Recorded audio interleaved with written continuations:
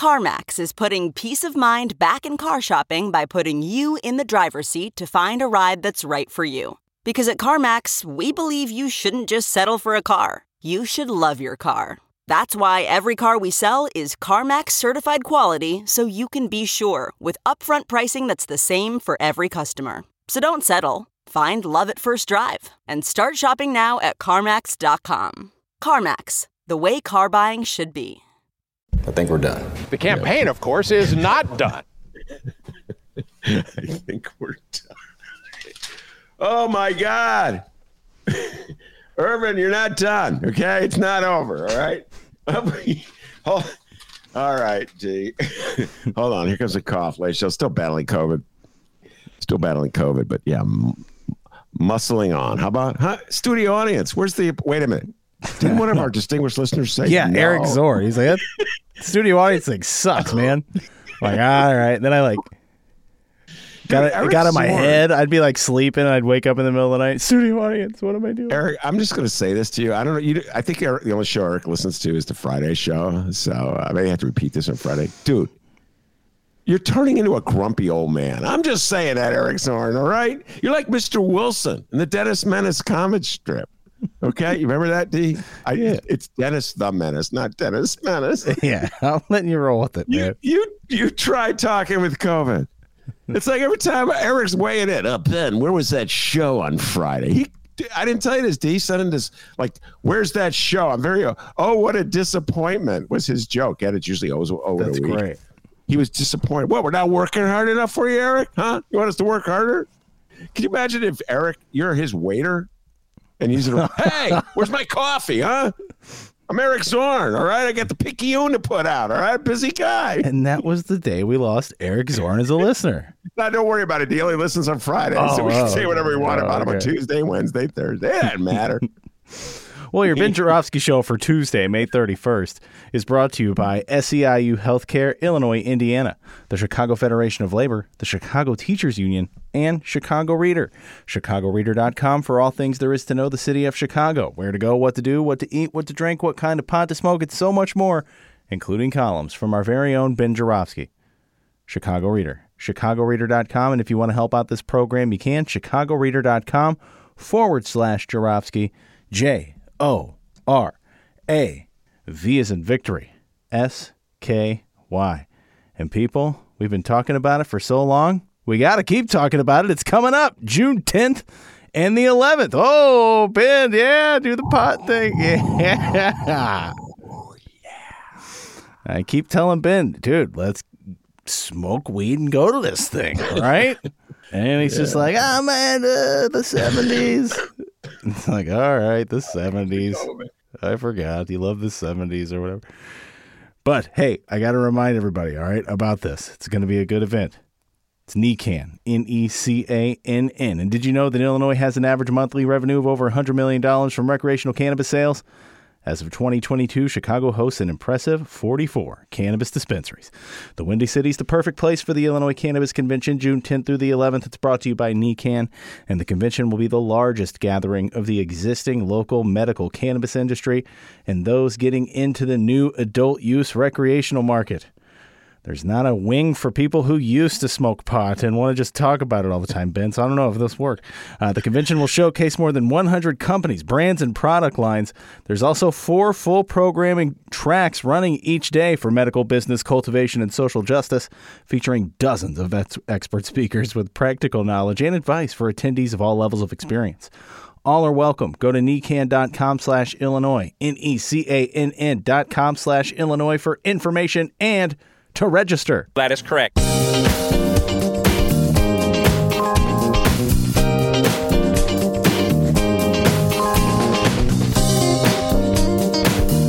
It is Tuesday, May 31st, and this is the Ben Joravsky Show.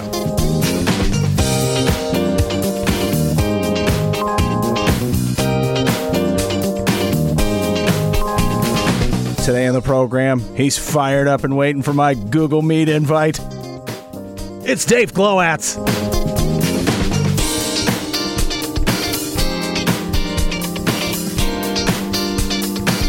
And now your host, Chicago Reader columnist Ben Joravsky. Hey, your mic's not working. You're on mute. Okay, let me start again. Hello again, everybody. Ben Jarowski here. We're calling this Endorsement Tuesday, and here's why. The Chicago Tribune finally weighed in with its much anticipated, much delayed endorsement in the Republican gubernatorial primary. I know, D, I speak for everybody out there when I say I've been waiting and waiting and waiting for this moment. Tribune, you are so freaking clueless. For reasons I will never understand, the editorial board of the Chicago Tribune remains dedicated to the Republican Party. You operate out of a city that's 85% Democrat. Nope. We're sticking with the Republicans. Okay. You are dedicated to a party that has freaking lost its mind.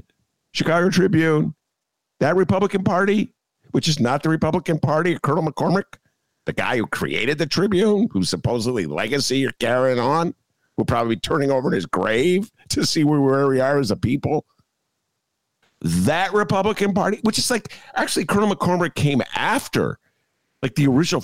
I know way too much about the origins of the Chicago. I probably know more about the origins of the Chicago Tribune than any of the people who work for the Tribune. You know that? In fact, I know this. I'm more generous to the Chicago Tribune. I love pointing this out. You tightwads at the Tribune. Have you ever given any money to the reader? Huh? Just saying. Have you? Yeah, I still subscribe to your rag. Why am I saying all this?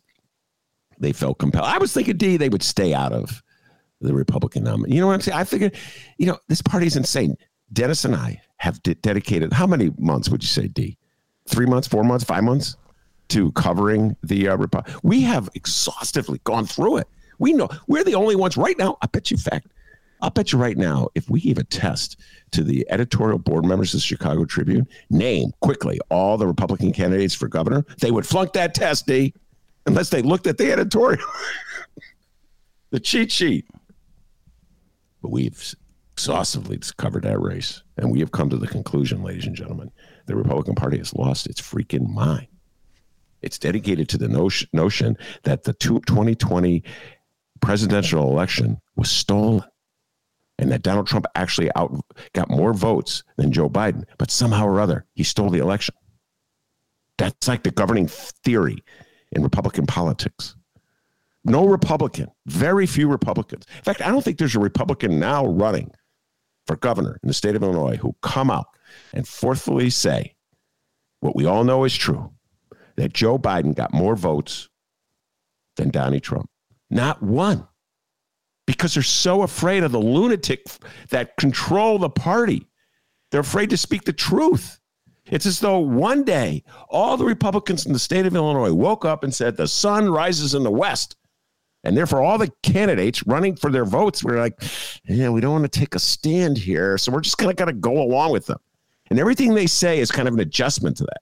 Either they agree that the sun rises in the west, or they say, I don't know, it's such a complicated question. Who knows? And what does that matter anyway with Illinois? We hate Pritzker. That's the Republican Party. And that's just one issue. I'm not even talking about climate change. I'm not even talking about COVID. I'm not even about the gun cult. All the extreme positions the Republican Party has taken in the age of Donald Trump. And anybody running for the Republican nomination, by the way, Dave Glowacz has joined us, and for reasons I don't know, he's got a picture of, that sure looks to me like a Star Trek picture, D. You can't fool me, okay? That looks like... I know William Shatner when I see him.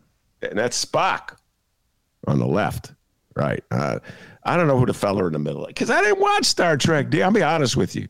I was like, Star Trek is boring. I want to watch wrestling. Dave Glowacz, on the other hand, was a huge Star Trek fan. Anyway, neither here nor there. So the Chicago Tribune, dedicated to those Republicans, even though they're insane, has decided to endorse a candidate. Which candidate will they endorse? As the only person in the world who reads Chicago Tribune's editorials. Hold on.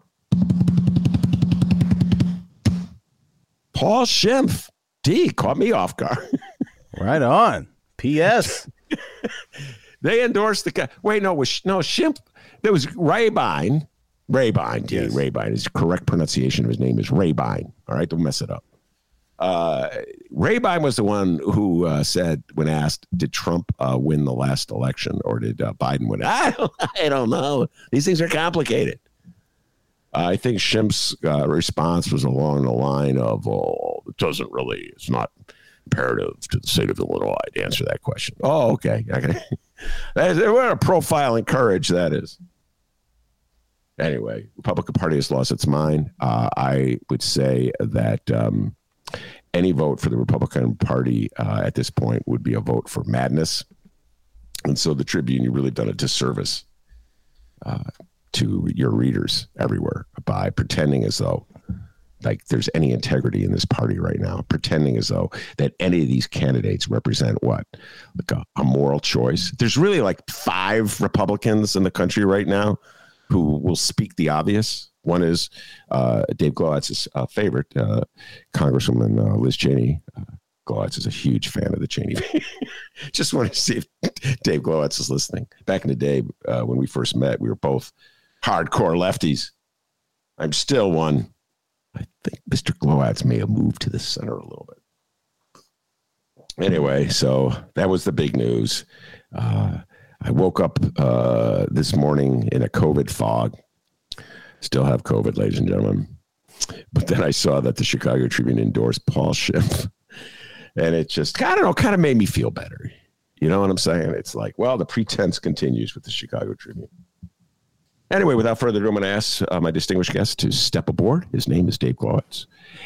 Inside Chicago government is his baby.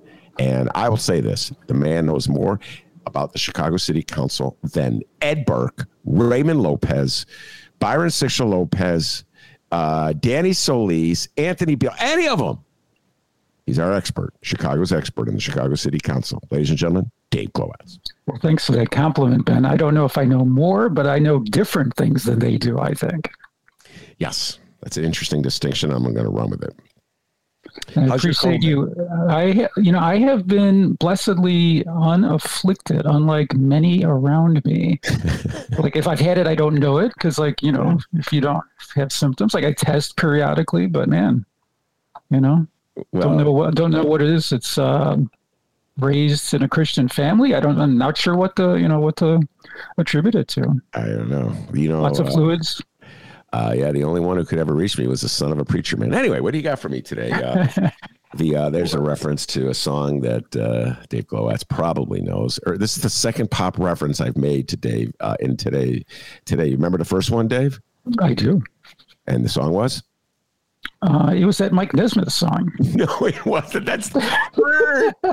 It was Every Day With You, Girl. Come on, D. It's sweeter than the day before. There's been doing his Peter Tork imitation. That's not Peter Tork. The name of the group is Classics 4. I believe it's Classics 4. You can look it up, ladies and gentlemen, at home. But anyway. I heard your babysitter taught you to sing like that. Yeah, okay. I revealed something I probably never should have revealed. Let's move on. But I commend you for weathering the COVID affliction. And Dennis, always happy to see you. Yes. Let me just say this about that and we'll move on. Having COVID for the last week or so, I must say that doing the show and seeing Dennis's smiling face has really helped me. Aww. And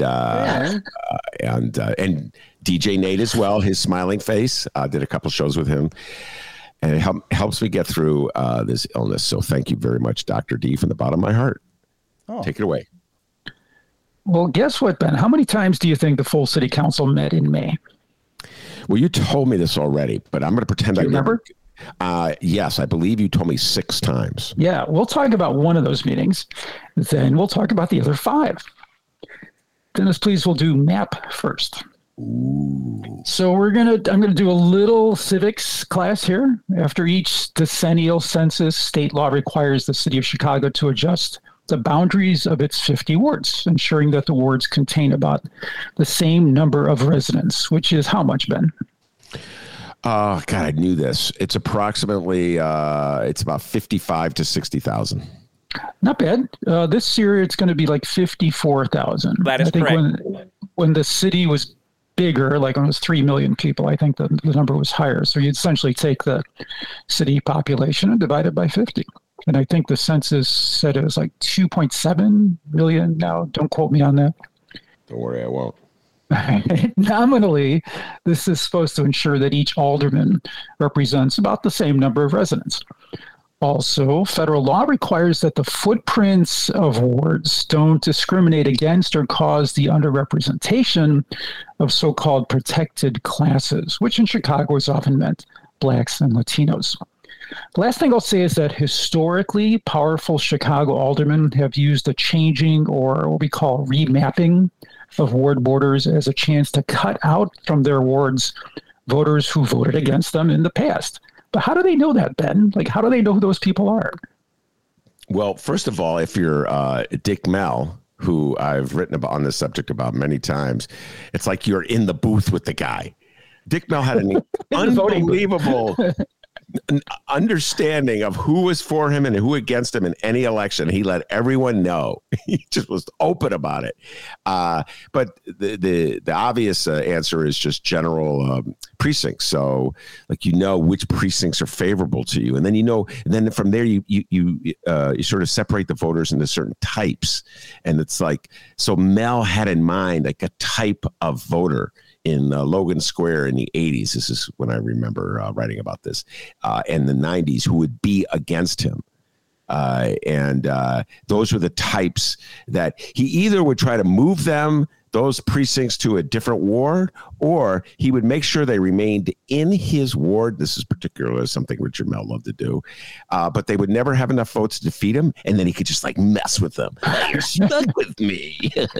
But if you're not Dick Mell, former 33rd Ward alderman, you can go to publicly available election data and see by ward precinct what the voting results were. In other words, what for the candidates, say they're the aldermanic candidates, you can see what the vote totals for each one were. So if you were an incumbent that's running for the second, third, or fourth time, you could see like what precincts voted for you and voted majority against for your opponent the last time, right?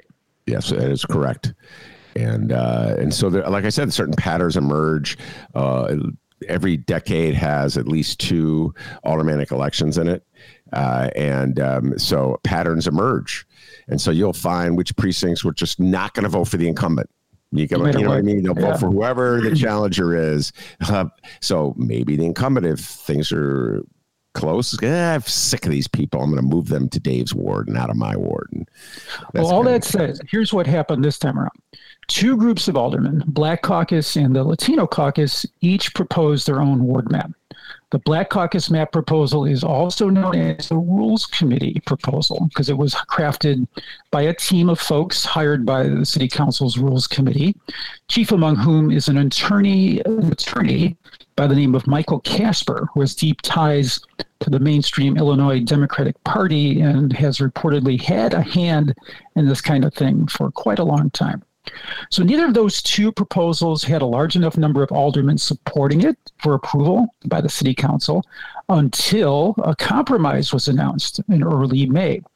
Basically, in that compromise, members of the Latino Caucus got sufficient adjustments to their particular wards, the ones they represent, to throw their support behind the Rules Committee map. We'll now hear the special City Council meeting on May 16 to consider the compromise ward remap ordinance. This starts with 26th Ward Alderman Roberto Maldonado, who was formerly chair of the Latino Caucus. We'll also hear the Black Caucus chair, 28th Ward Alderman Jason Urban. Let's listen. This is my 3rd cycle going through redistricting. Once with the County of Cook when I was a county commissioner, and 2 years after I got appointed on July 1st, 2009, we have the most recent remap, and now we have this one. And I do remember that 10 years ago, us, the Latino Caucus, we were rolled over directly by the executive office that was serving at the time. We were not taken into account. We were not respected at all. And I cannot say that this time around. We did not see the direct intervention by our mayor, and we saw the active participation of our chair of the Rules Committee, who ultimately has the responsibility to navigate us through this process. But I do know that As I started working with the Latino caucus, and then I abandoned the Latino caucus because there was no process of respect to what we were doing, at least to some of us. I cannot say the same when I gravitated to the Rules Committee to work with the Rules Committee. I was taken into account. I was respected like every other member that chose to work with the Rules Committee. With respect to the Latino community, we have 14 strong, solid Latino wards. The alternative plan of having 15 wards would have been a diluted effort to have, in name, 15 majority wards. But when you take into account the voting age, as we all know, we tend to have the youngest families in the city of Chicago. And when you take into account the citizens' age, which is a reality that we cannot deny when it comes the day of our elections, I mean, we ended up with 14 strong Latino wards. If we would have gone into 15 wards, we would have run the risk of having in name 15 total population Latino wards. But in reality, potentially electing possibly 12 or less Latinos or Latinas in the next election cycle. Alderman Beal. This is not a compromise. This is a backroom deal map. Early on, I attempted to work with my colleagues, but I was told that orders were given to chop up the 9th Ward. I know people are going to disagree and say, oh, no, that never happened. But I actually have text messages that say I could not go into the Black Caucus map room. Now, as we get locked out the process, I joined the Latino caucus, who embraced me, listened to me, and then at the 12th hour, backroom deals, lying innuendos, and everything else made people scared and start scrambling to go sign a map. This is not compromise. Again, this is a backroom deal map orchestrated by no other than Michael Casper. If somebody can find a text message or a phone number that says, Alderman Beal, would you mind coming in the room so we can talk? I'll give you $100 for everyone that you can find. But we all know you can't find it because Alderman Beal was locked out of the process. When I did go into the room, when I bombarded myself in with one of my colleagues, Alderman Garza, I asked to move a line. Mike Casper said, Alderman, you can't move nothing. I said, why is that? That's because he had orders not to move any of my lines. But let me tell y'all something. I got broad shoulders and I got thick skin. Tony Beal is gonna rise again. Alderman Irvin. To my colleague, I take great offense to say that one was locked out of a process. No, sir, you were not locked out. Sir, you sold out. When the black community's political and social survival was on at stake, you walked away from us to go somewhere else. Why? We do not know. No orders were given to chop up the 9th Ward. No orders were given by anybody but to preserve the black Chicago. Those were the orders that were given by us all, because our people depend on us to deliver for them, not to sell anybody out. And I want my $100 because I got it on text. There were more comments by Alderman Maldonado and Alderman Beal than what we just heard, and listeners can hear those in the extended version of this interview found at the Inside Chicago Government website, chigov.com. Yeah, well, we've talked a lot about the ward map on the show. We've had various people come on. Reached out to Gilbert Villegas. Do we have any clips about Gilbert Villegas at all? Or I just want to say I reached out to Gilbert Villegas, who is the leader of the Latino caucus map efforts, and then it all fell apart. And he decided for whatever reason he'd just as soon not come on the show. Hey, it's not the Army, Dave Glowacz. I can't make him come on the show. I can't issue a subpoena, okay? You know, I'm not the federal government. But I just listen to this stuff and I just try to laugh out loud. This is This is a political spectacle, ladies and gentlemen, and this is a pageantry, and it's fun to watch on a certain level. But when I realize how the government is run, I could tell you right now that this is not about "quote unquote" black political empowerment or Hispanic political empowerment. This is about preserving incumbency. And ultimately, every single alderman, every single individual alderman had to make a decision as to what was in his or her best interest. And that's it. And I got to tell you, Dave, the biggest joke, I think, is when I listen to Beal, anytime you play an Anthony Beal line. Here comes the COVID. We're going to resist the effort to break into a cup. But you play Anthony Beal all the time, as well you should, because Anthony Beal and Raymond Lopez, as I've pointed out many times, have emerged as more or less the voices of reform. And wait, before I go any further, let me just say something about Anthony Beal. I got to give him a shout out because I'm about to say something critical, but I got to give him a shout out. You may not know this, Dave Glowacz, because you're not really into the sports world, but when he's not the alderman from the 9th Ward and representing reform in the Chicago City Council, he is the baseball coach for the Brooks high school baseball team. And his squad from Brooks made it all the way to the city championship against Lane Tech. And the game was played at Wrigley Field. I wish I could have gone to it, but I think I had COVID at the time, so it was probably a good idea that I didn't. I did not know this. Lane Tech was victorious, but Alderman Beal, your squad, put up a great fight, and a shout-out to Brooks. Great Gwendolyn Brooks is their name for the great poet Gwendolyn Brooks. Used to be Mendel Catholic back in the day when you were a young lad going to Weber. So much congratulations. And it's funny because when you read the sports, like the sports writers, they live in a world that's so different than the world that you and I live in. So they're like, Coach Tony Beal. You know what I mean? It's like, he's an alderman? Wait a minute. Did not know that. So anyway, congratulations, Anthony Beal. All right. Having said all that, I say 2011 was a far greater travesty in every regards than what went down in this map making process.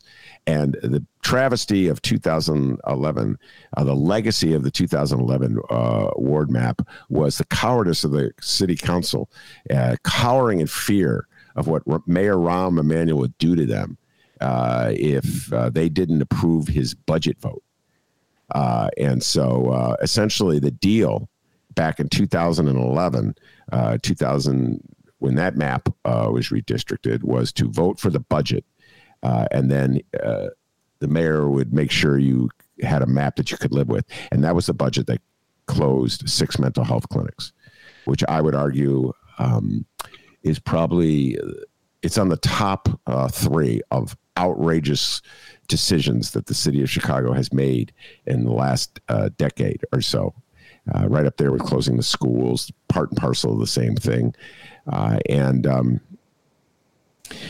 if I may interrupt, wondering about the key influences here. I generally don't want to talk as much about the politics as I do about the government operations aspect of these things, but it feels to me like this is an issue in which they're inextricably intertwined.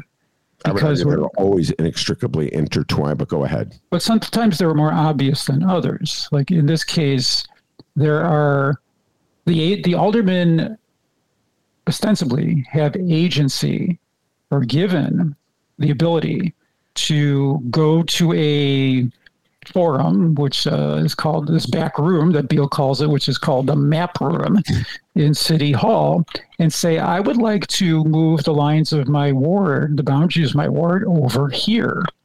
And, as we talked about at the beginning, the baseline criterion is to make sure that, based on some number crunching, that the ward, which might have grown in population or shrunk in population because of migration and immigration from and to the ward, might need to be, shrunk or increased or just, changed so that it picks up residents or loses residents.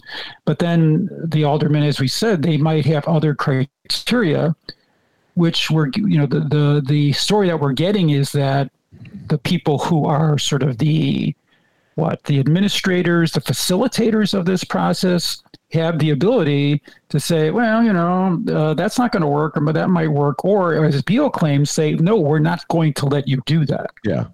And so going back to what you talked about in terms of in the prior administration, around the Emanuel administration, you're talking about Emanuel having the power and wielding that power to horse trade in that way, in a way that reportedly Mayor Lightfoot was not as involved in doing. No, but there are other, would you call them, mainstream Democratic Party surrogates, like, I'm not saying he is, but like Michael Casper, who in the absence of the mayors being front and center on this, there are other people who represent powerful interests in Chicago, Cook County, state of Illinois, that want to marginalize people like Beal.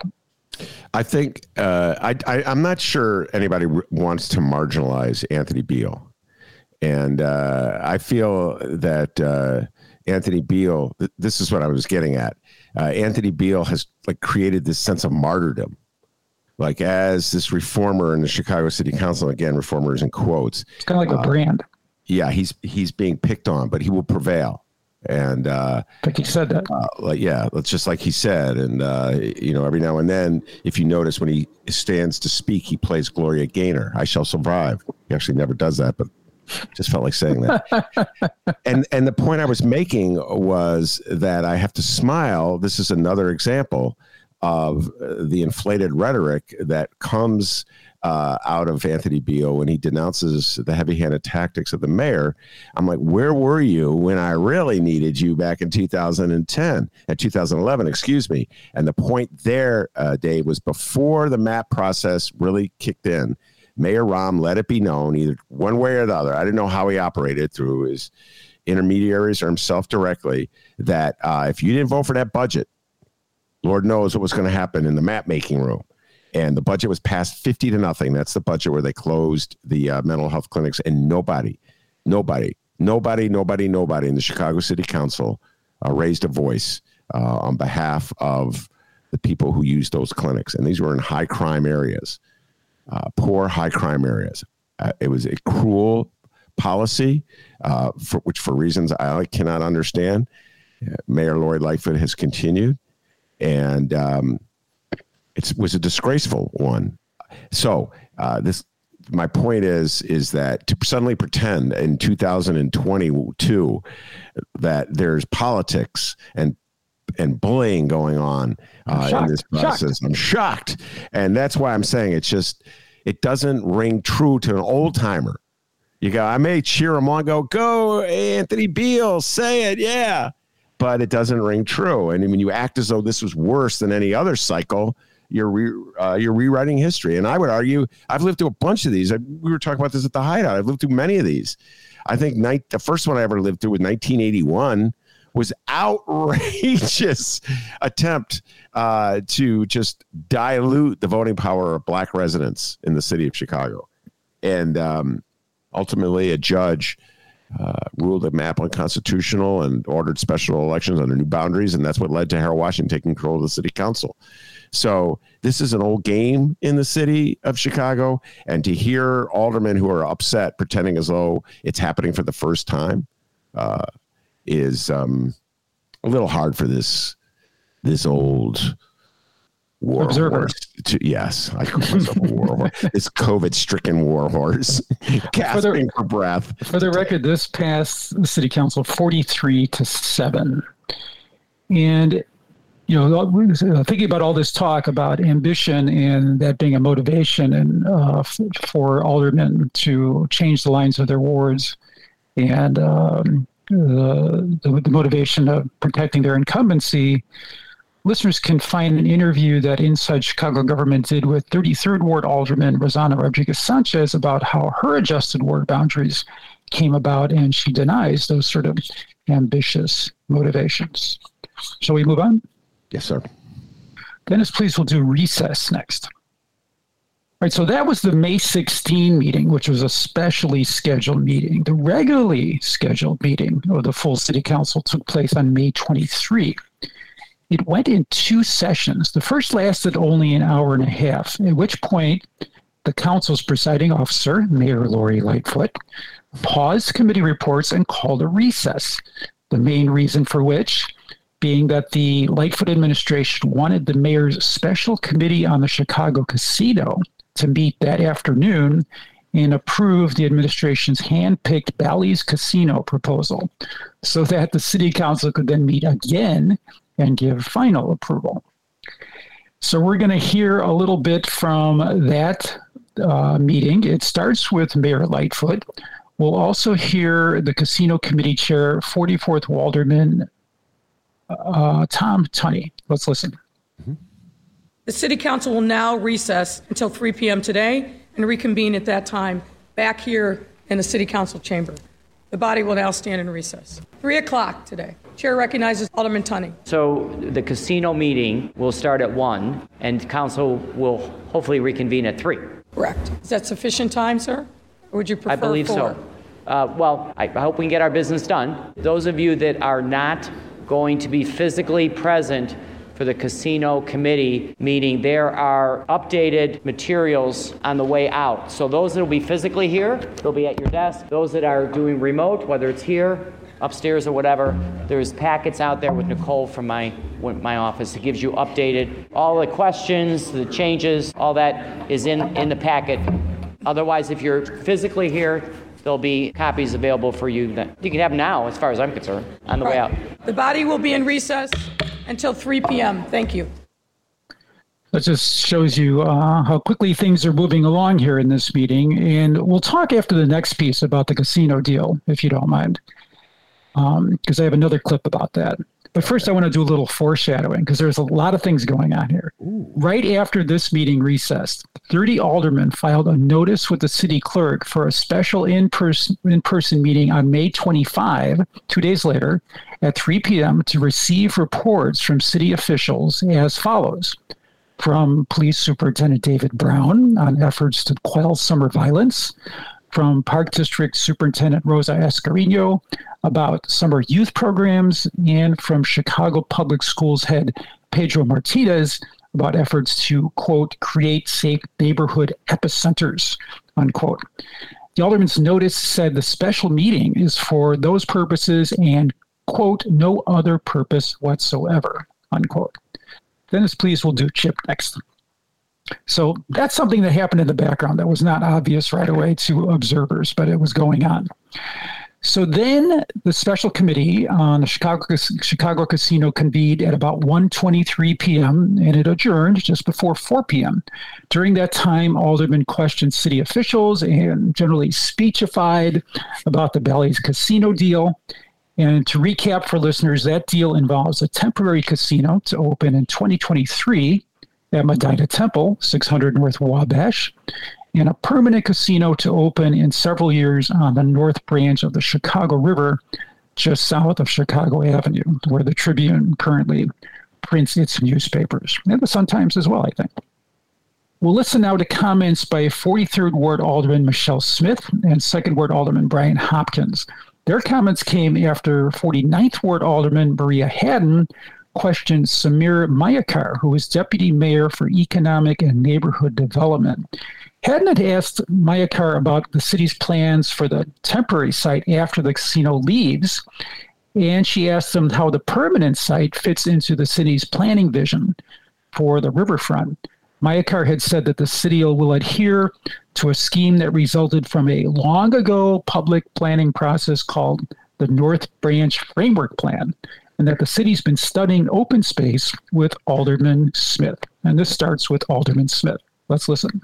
I just want to correct the record here. Some of us worked on the North Branch Framework for 6 years. There was never a mention of a casino on the river.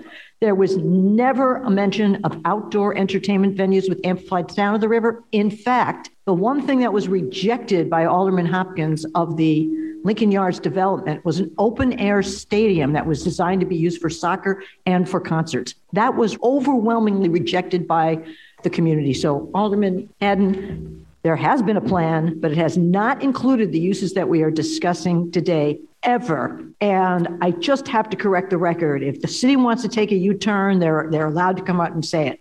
The other thing that I want to comment on is to say, on the one hand, that the reason that you awarded the Valley site is because no one was taking, as you said, Deputy Mayor, that no one was taking this site, that this site was sort of the development plans, the approved PD were not going anywhere. And then to turn to Alderman Hannon and say, oh, but there's a robust development pipeline in this corridor is kind of contradictory. I really don't want to get in an argument about that, but I just can't let that stand. In fact, the 20-year plan for this area was to turn the Chicago River into an in-the-city nature sanctuary, and aside from the Riverwalk. And so I really appreciate Alderman Haddon. She's a really thoughtful planner. But the truth is, this is not anything to do what was proposed in those plans. Final comment on that. Thank you. And I don't need a response. Okay. Okay. I'm just done commenting. All right. Thank Alderman you. Hopkins. Since we're comparing this to Lincoln Yards and the North Branch Plan, the North Branch Plan really tries to revitalize and reactivate the river.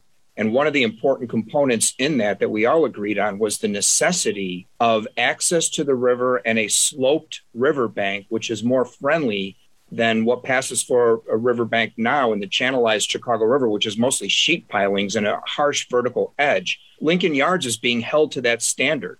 Lincoln Yards is being told by our planning department that they had to abandon their plans to have a sheet metal piling bank and to activate the riverfront with a sloped natural riverbank that would allow for access to the river.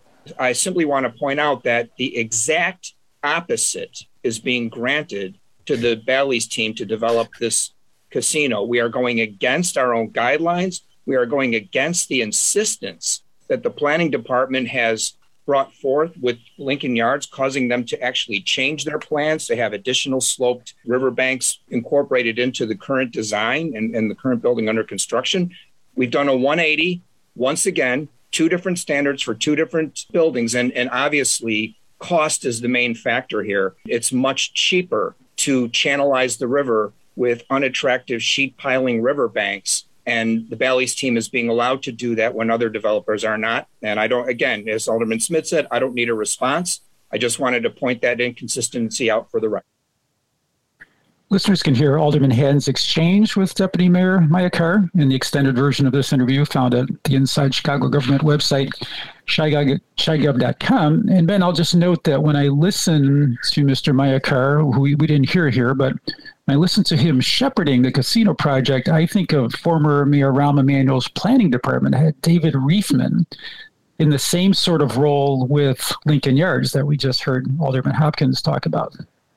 Yeah. By the way, I wish aldermen, if they make a good point, or even if they don't make a good point, but in this particular case, Michelle Smith and Brian Hopkins, will get to that in a little bit, made good points. I wish they wouldn't say, no, you don't have to answer. No, I want to hear the answer. You know, I mean, you're getting at something.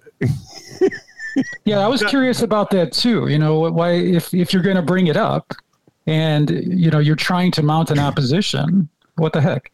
I don't know. I can't read the mind of an alderman. I just makes no sense. I just wish they get something on the record from them, because the points they're making are good ones. Now, let me just deal with Hopkins for 1 second. While he was talking, I was overwhelmed with tears and crying on behalf of poor little Lincoln Yards. I saw you. Yeah. Oh, widow baby, you only got $1.3 billion, widow Lincoln Yards. Brian Hopkins, come on. Well, my Lincoln Yards. Well, you might say that's why they can afford to do a nice river. Yeah, that's part of the reason they gave you the money. That cockamamie infrastructure. I had actually had aldermen tell me, Ben, you don't understand.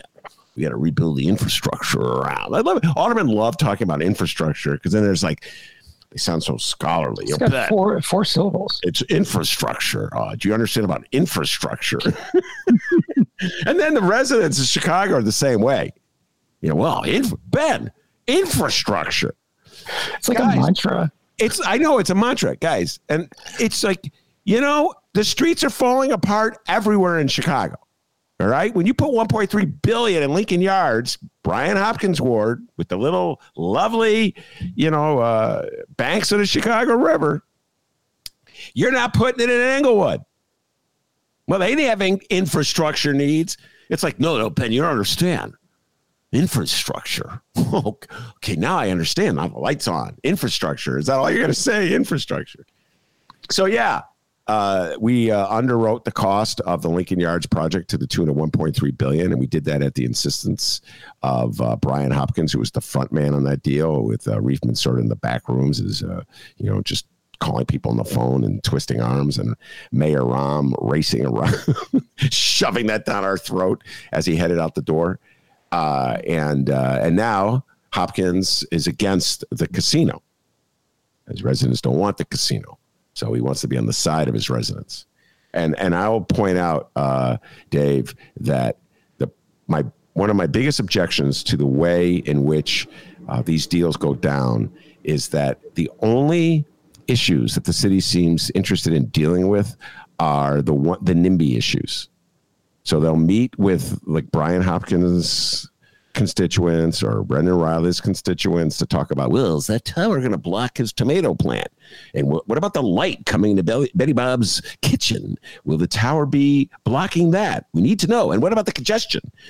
We need better ingress and egress. I love saying that. Ingress, egress. And don't forget about the loud music. Yeah. Oh, then there's loud music. I remember this from the Paul Stadium deal. It was Pat Dow running the show then, Alderwoman Pat Dow. Like, how about the cars? Where would the cars go?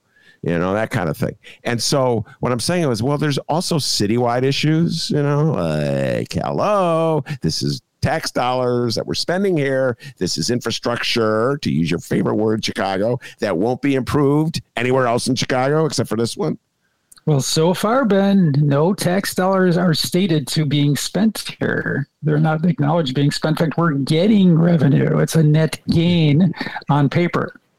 I'm just reporting the news.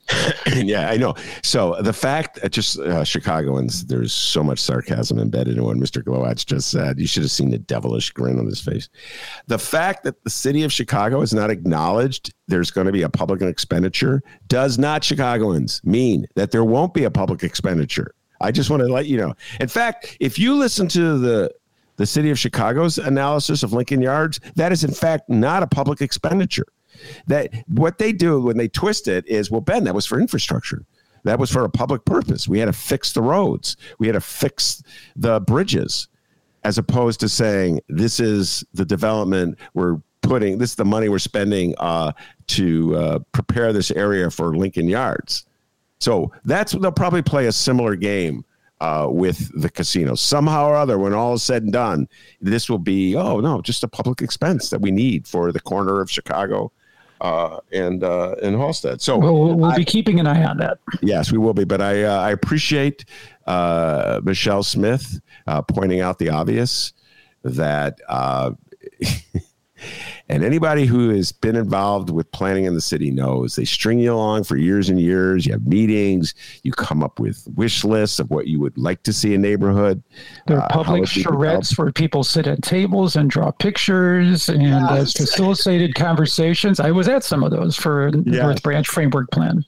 Yes, I remember those back. I remember attending one in Hyde Park when the alderwoman was Toni Preckwinkle. Whoa, are we going back in time? Woo! This is back in the O's. I call it the O's. I've just learned it's called the aughts, Dave. It's the aughts, not you O's. Ought to get with the plan.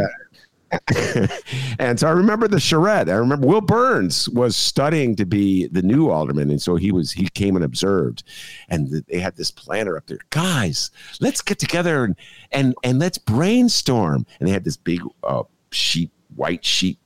Yeah. I think this was before the whiteboard itself. So it's just big white sheets, and he had a magic marker. What ideas would you like to see? I'm like, oh my God. And everybody's raising their hand. I think a community room would be wonderful in the bank. And I'm sure none of that stuff got built. But they got reports out of it. There was a report that identified all that stuff. I'm certain. So something is created. I should correct it. A report is correct. So going back to this casino committee, for those keeping score, the casino ordinance passed 27-3. As you might expect, Smith and Hopkins voted against it, as did downtown Alderman Brendan Riley for the 42nd Ward. So a few minutes after the Casino Committee adjourned, the May 23 meeting of the full City Council reconvened. Casino Committee Chair Alderman Tom Tunney reported passage of the casino ordinance by the committee. But next, he moved with 28th Ward Alderman Jason Urban to defer consideration of the ordinance till the next City Council meeting, which was then scheduled for 2 days later, May 25 at 10 a.m. So, Ben, why do you think they did this instead of just going for a vote? I don't. I know their stated reason, but I don't know their real reason. Remember their stated reason where they wanted to do it before somebody else did it. Well, any two aldermen can call for a deferral. Mm-hmm. So if their goal was to defer it to the next possible meeting, which is the earliest could be as 48 hours because of a requirement of 2 days notice, then it would have achieved the same thing. It's also possible that they didn't have all the votes. The administration wasn't certain they had all the votes lined up for council approval of the casino, and they wanted a couple more days to line those up. So we don't know, but that's the possibility too. And when you hear about the vote total on the casino, then you'll agree with that. So I don't have any audio on that, but that's the way it went down. That meeting lasted all of 3.5 minutes, which might be some kind of record. But technically, it was part of the morning meeting. It was reconvened. Yeah. So anyway, so Dennis, please, we'll do curfew next.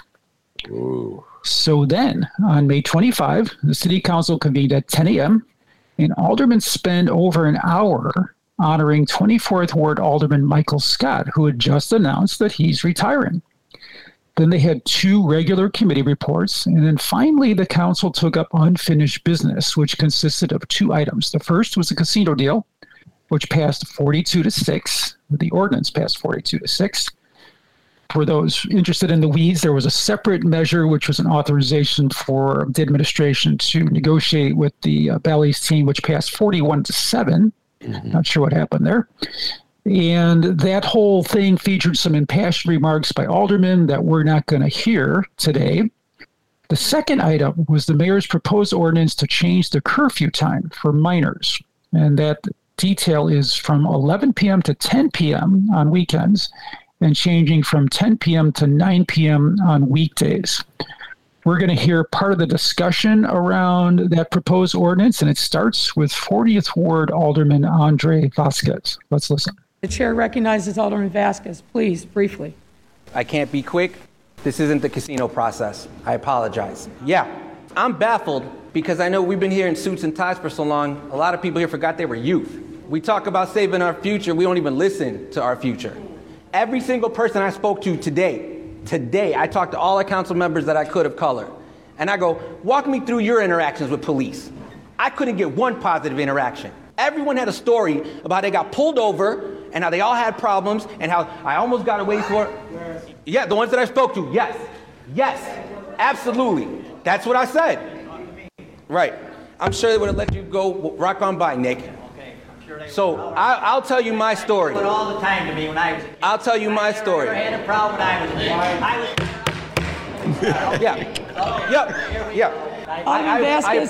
kid. I appreciate members need to leave. They can. They're the yes votes. They can walk on home. Now, I want to talk about my experience because we've heard about evidence. My curfew when I was young was 3 o'clock. I couldn't go outside. Once I turned 15, I shot out like a cannon because curfews don't work. What they do is they force people to go even further. All this does is it criminalizes children of color and further segregates our city because no one's going to downtown when you've got public transportation deserts and then you have to race back home. So you tell me what happens when you've got a child who works downtown, who the store closes at 9, they got to clean until 9:45. Now you got 15 minutes to get back home, hoping you don't get pulled over. So when I was in Navy Pier and Grant Park as a youth, every weekend, police would kick us out every single weekend. You know what they didn't kick out? White people. Damn right. Nick, you got that one right.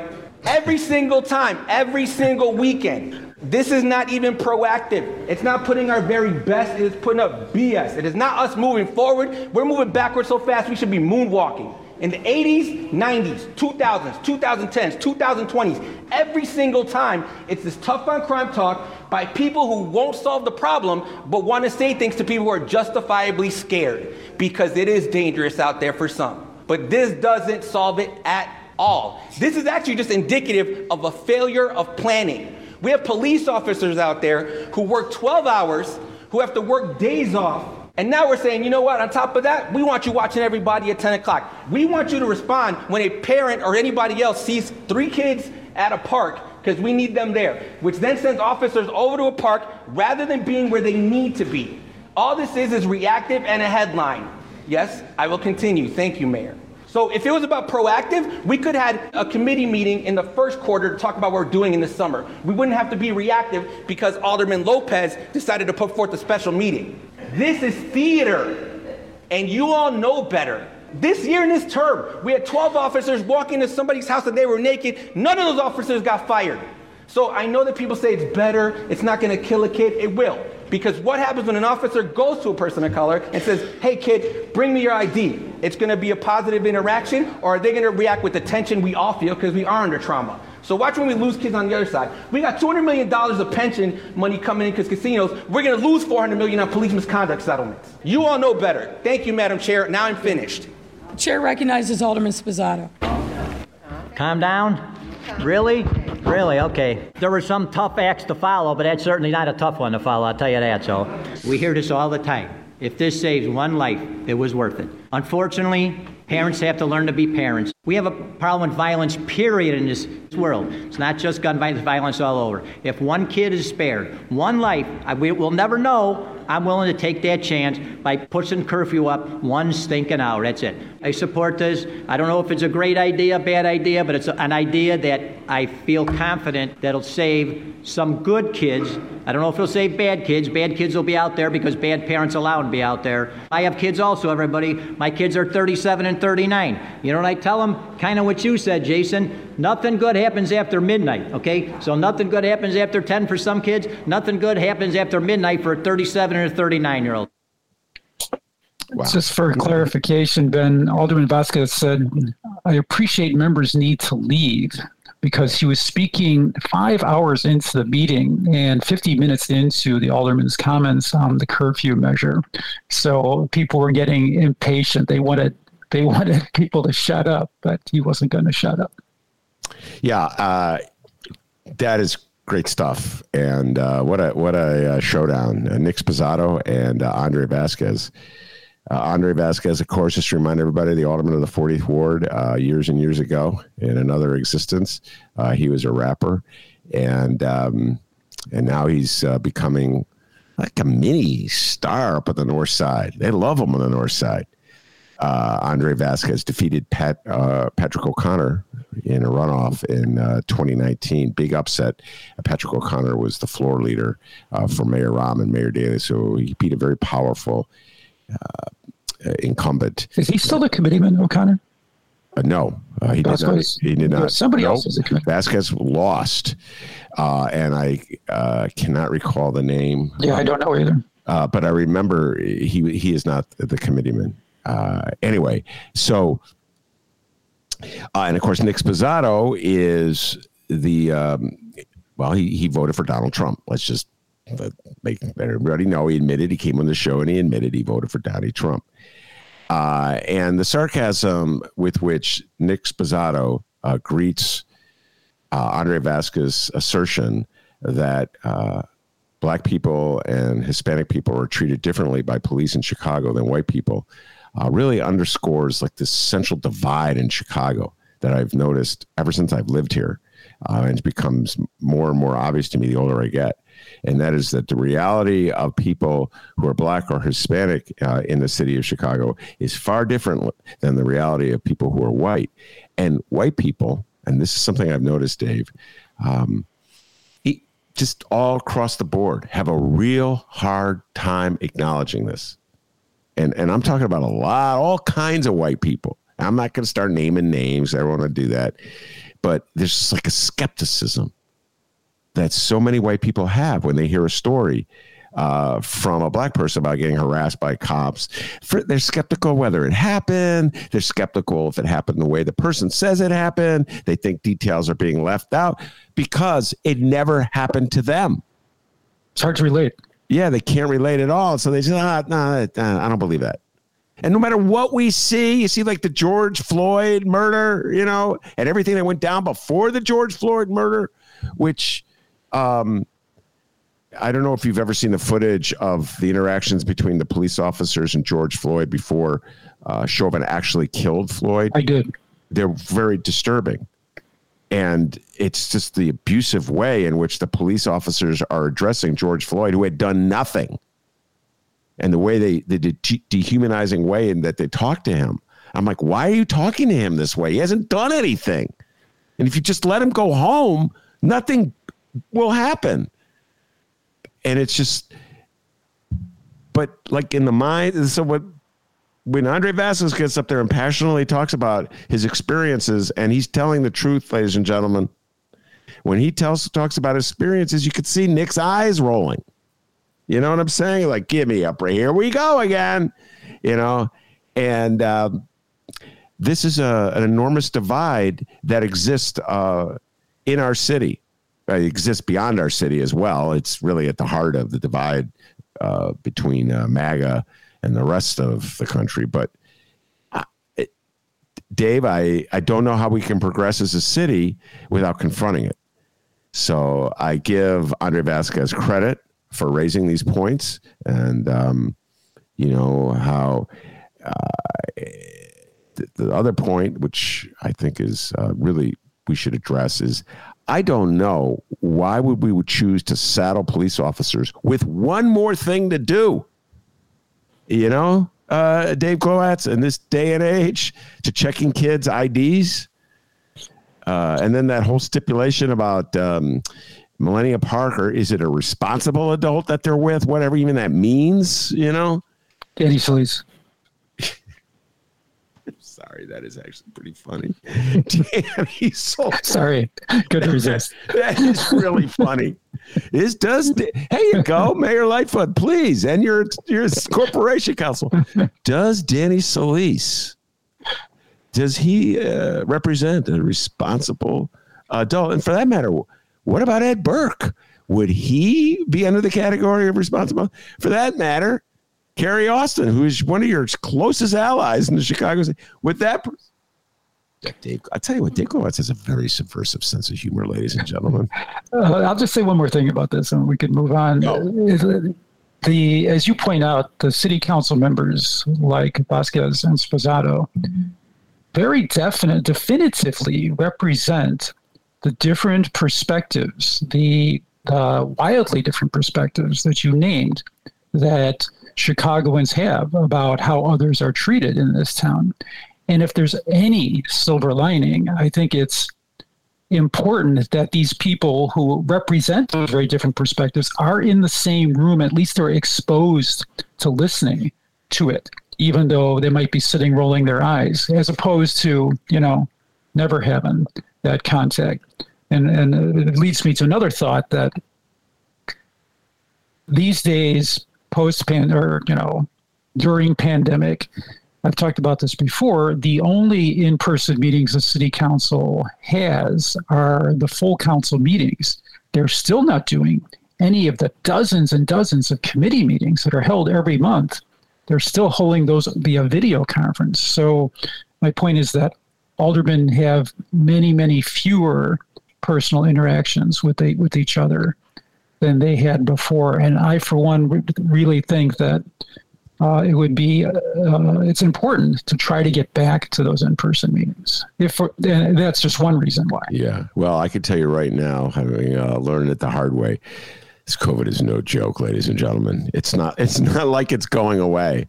It's a whole other conversation for another time, but it's still with us. Yeah, you're a walking example of that. I am a walking, sweating example of that. Go ahead. Dennis, please, we'll do short next. Right, so we're moving along chronologically here. And to recap, you remember I talked a little while ago that 30 aldermen called for a May 25 meeting, which is the same day of the meeting we just heard from, to question heads of the police, the park district, and schools about quelling youth violence and summer activities to help quell violence. The meeting convened at about 3 o'clock on May 25, and the initial attendance, which is done electronically now, showed 30 aldermen present. And then during the meeting, 3 others showed up, and there were about 20 minutes of public comment. This piece starts after that with Mayor Pro Tem Brendan Riley, who presided because Mayor Lightfoot wasn't there. And we'll hear what happened next. Let's listen. We do have a quorum. Chair recognizes Alderman Lopez. I move for the temporary suspension of the rules for the purposes of convening as the committee of the whole. Has requested a roll call vote to suspend the rules. Clerk will open the roll. The chair recognizes Alderman Smith. Please explain the nature of the vote. Alderman Lopez has moved to suspend the rules, and Alderman Dowell has requested a roll call vote. And to be clear, for the temporary suspension of the rules, under Rule 48, these rules may be temporarily suspended by a vote of 2/3 of all the aldermen entitled by law to be elected and shall not be repealed, altered, or amended unless by concurrence of a majority of all the aldermen entitled by law to be elected. So a yes vote is in favor of suspending the rules and proceeding as a committee of the whole, and a no vote is to not do that. 34 votes to suspend the rules. But that's the motion, and there's a roll call requested, so here we are. Clerk, please call the roll. Okay, voting is now open. Okay, seeing that we have 24 yeas and 0 nays, the motion fails. There being no further business before the body, can I get a motion to adjourn? Alderman Hairston moves to adjourn. I hate to say it, folks, but we don't even have a quorum at this point. So, is that request for a roll call serious? Okay. Hearing no objection, so ordered. City Council is adjourned. This really gets at the parliamentary weeds, what happened here. So, the initial request by aldermen, I've seen it, a piece of paper with 30 aldermen's names on it, calling for this special meeting, says they had 30 aldermen on board, and that's enough to call a special meeting. And to question the police head and the superintendent of parks and the head of the schools, because they weren't results of committee work, that means they had to suspend the rules in order to do that questioning and convene what's called a committee of the whole. In other words, the entire council. And Alderman Lopez made a motion to do that.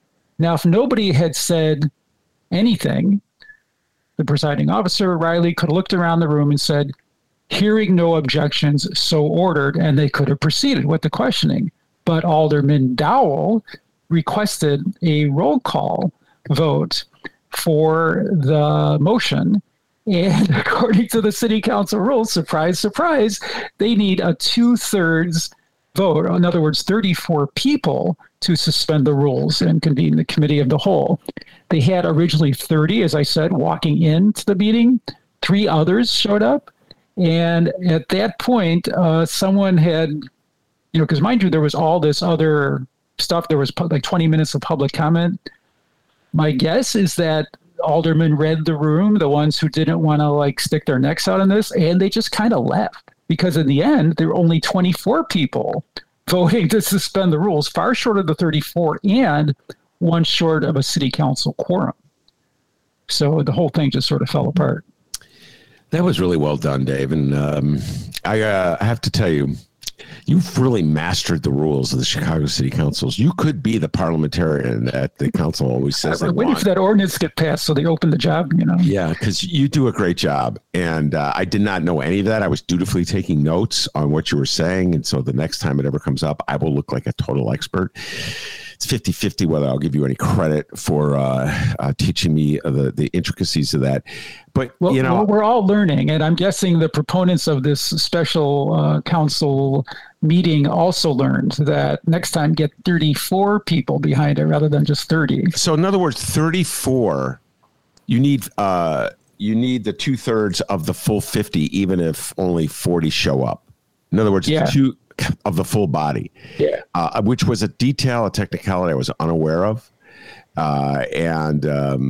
We just know that the administration, we don't know, we can guess the administration was counting on this. And there were poised, like, Dowell could have just kept her mouth shut, right? She could have. And not called for a vote, but she did. Yeah. And she is, for the record, the Budget Committee chair, picked by the mayor.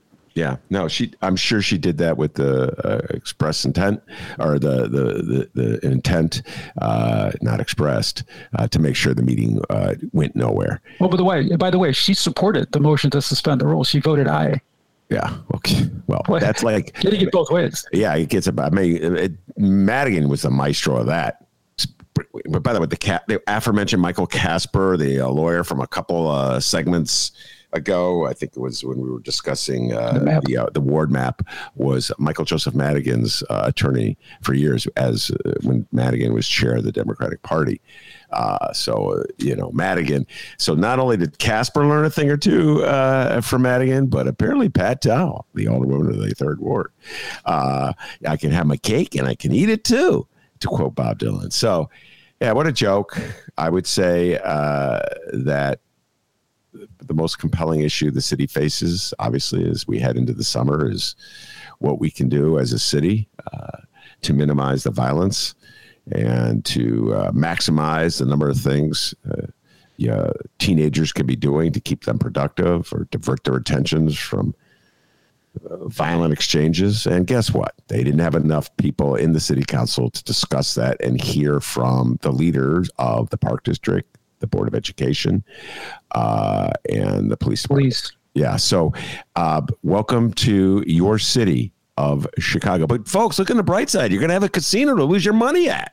Okay. So, we're not going to do anything for violence, and we probably won't raise any money, not nearly enough money to pay pensions, but want to bet? I'll tell you what, that Dave Glowacz, ladies and gentlemen, and he is going to do a little stint. I think it's Zanies next week. Well, that's all I've got, Ben. If listeners want to hear more, they can go to the Inside Chicago Government website, chigov.com. As I said, there's more from these meetings that appear on the extended version of this episode there. You can also follow Inside Chicago Government at facebook.com/InsideGov and on Twitter at CHIGOVT. Big thanks to you for hanging in for the whole time. I hope you're on the mend, and thanks again to Dennis for all the magic. Oh, yes. No, that was toward the, I don't know if you noticed how many times I was pushing that cough button. Ladies and gentlemen, COVID, one more time, is no joke. So I'm going to end this show for today and immediately take a nap. First, thank you, Dave Glowacz. Of course, thank the man, the myth, the legend, pride of George Walton, Illinois, without whom this show would be possible. And as Byron Sixto Lopez and Andre Vasquez will tell you back home on Alton, they call him Dr. D, and the D stands for DeMarvelous.